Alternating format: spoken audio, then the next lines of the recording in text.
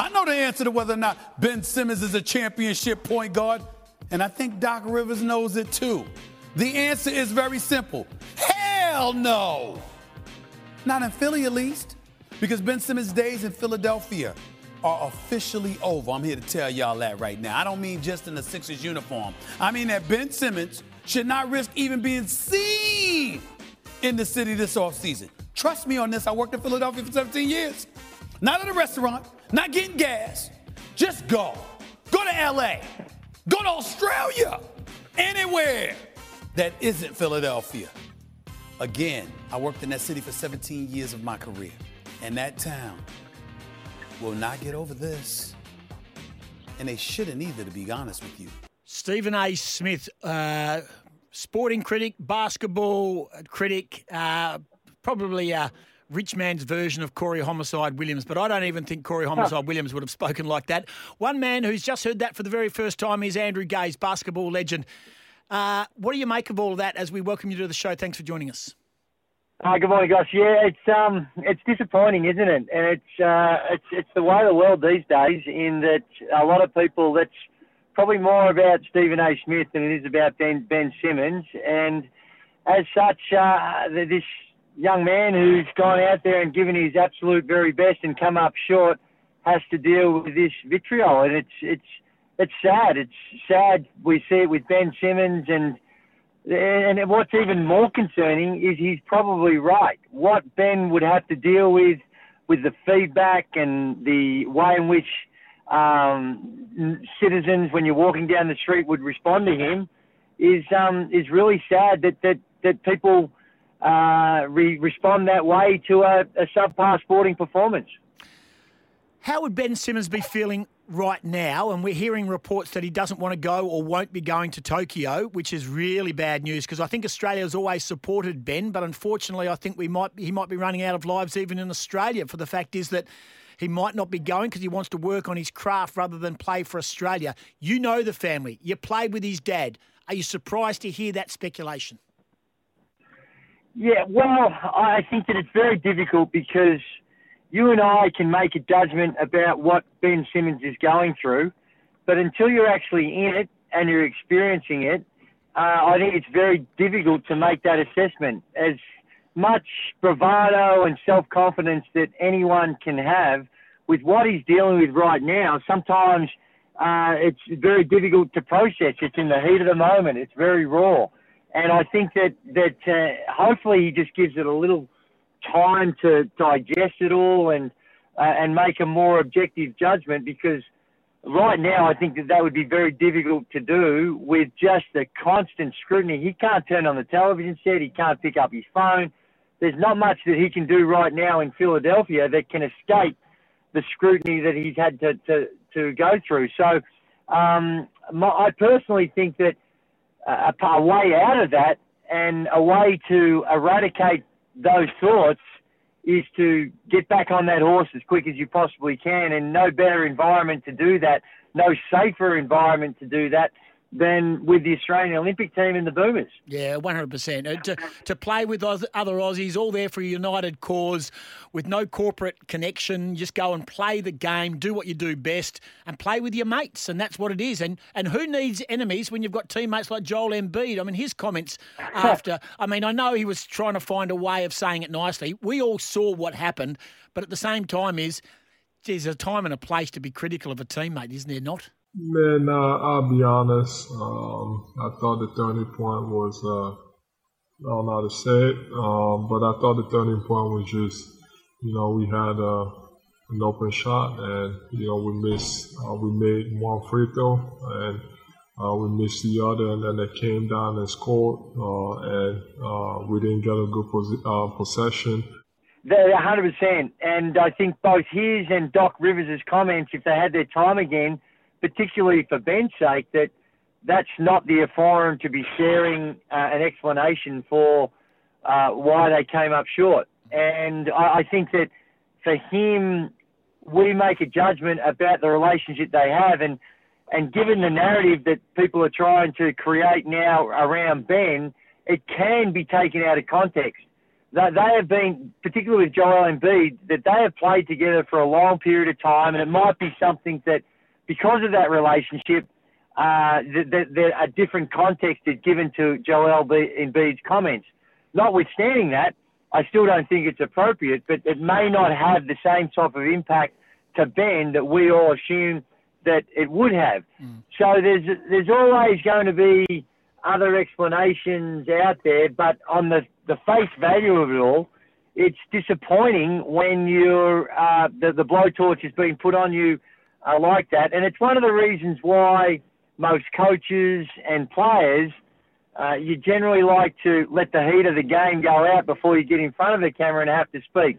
That luxury is not given to NBA players because they have obligations to be available immediately after the game, and sometimes those comments are said in the heat of battle which don't necessarily reflect or are put in a context that explains what you're trying to articulate. Interesting. I'm looking online this morning, Gazy. Andrew Gaze, our guest on Sporting Goss, and we're talking all things basketball. We'll get to the NBL in a brief moment. If he was in my locker room, I would have knocked his ass out, says Shaquille O'Neal on television. Then there's a poster, missing person, Ben Simmons, can't shoot a free throw, last seen game 3, round 2, aren't but not dangerous. Is it as scathing as I'm reading? Is it really as bad as I'm seeing? And is this new because we're seeing the attack of one of our own, an Australian Ben Simmons, or does this go on all the time with other players in the States? I think it's abhorrent. It's hurtful to even hear you saying that. And yesterday when I was, and I'm not huge on social media, so I don't know how to hunt out all the comments, but I saw enough to say this is sickening. Yeah. The way in which an opinion is being put forward, and people are saying these horrifically bad things about an individual because he had a subpar performance on a sporting field. And unfortunately, it is becoming more common. And even more concerning is I think we're starting to see a lot of those types of responses here in Australia. I don't think we... maybe it might have just to do with the volume of people, but I don't think we're quite as bad as what we're seeing with Ben as it is in the United States or other parts of the world. But unfortunately, it is becoming a significant issue, and we're already seeing it with Australian athletes and the pressure that that's putting on them, and more importantly, the mental health issues that are arising with elite sports people because of social media and these types of responses that go to a subpar performance, despite someone doing as well as they're possibly trying to do. They're not going out there to try and put in a bad performance, but the nature of sport that's going to happen from time to time. And unfortunately, the athlete has to deal with stuff that perhaps in years gone by that they never had to deal with in the past. Well, Ben Simmons is still contracted to Philadelphia until 2025. In that time, a $180 million contract is his.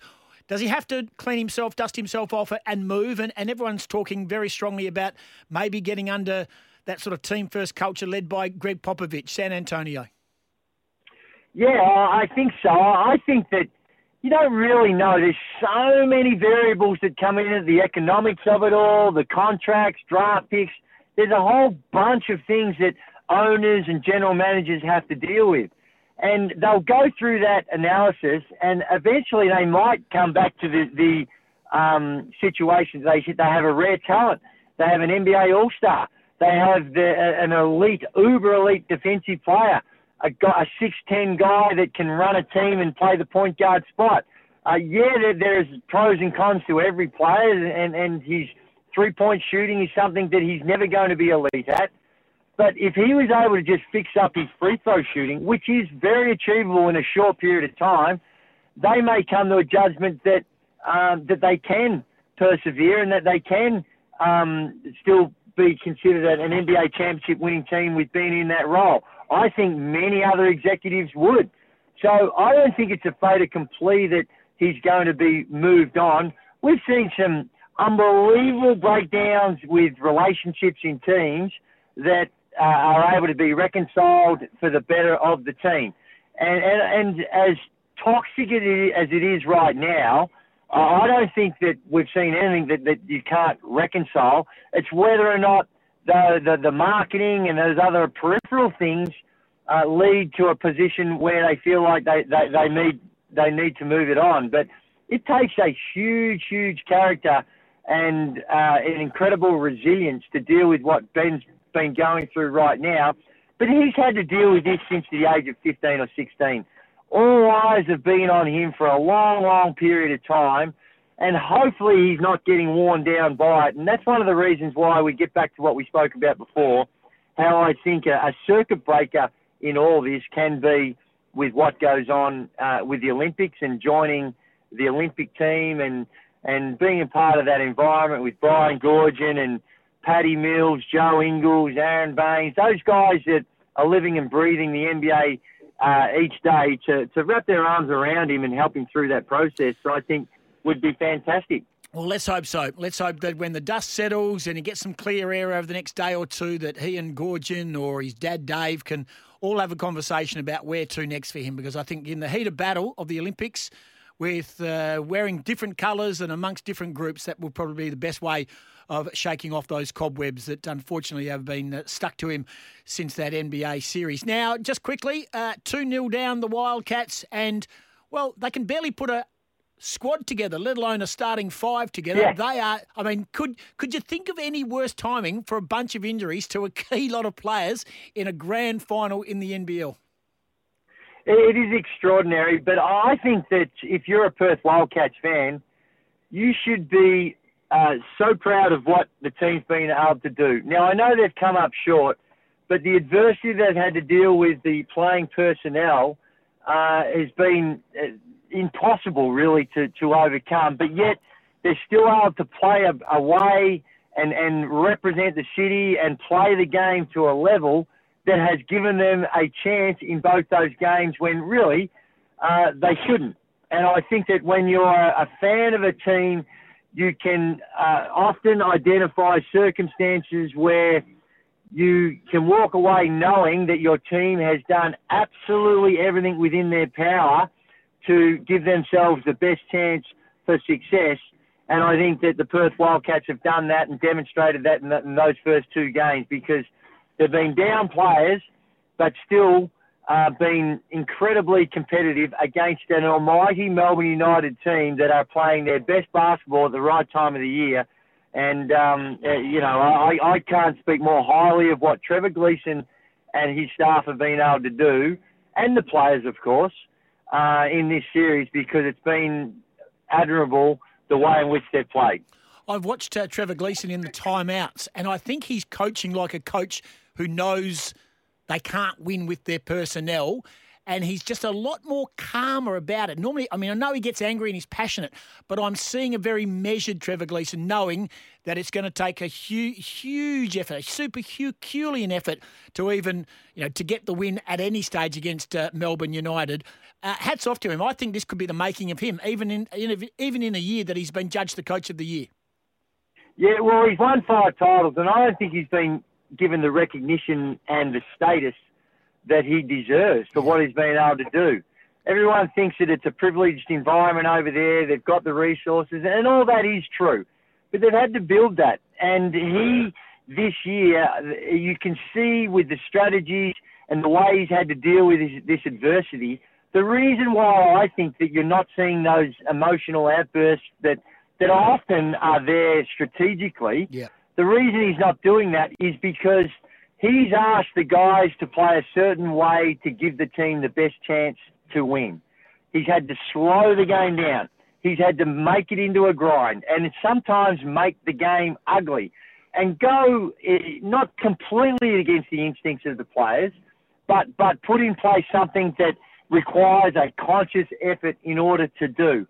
And they, although it hasn't always been successful, they are clearly responding to that and trying to follow those instructions. So that is the reason why I think you don't see him carrying on like a pork chop, because they are, from outside looking in, doing it and doing it really well. They're never going to blow Melbourne United out of the water. They're never going to win a game by 20. They have to keep the game in the 70s and hope to eke out a close, narrow win.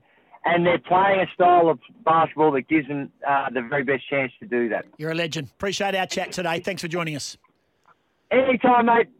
Love it. Good on you, mate. There's Gazy, Andrew Gaze, best in the business, and that is a rational, measured opinion on all things basketball. Ben Simmons, the Wildcats, and the NBL Grand Final Series. Great to have a chat. He has joined us on Sporting Goss.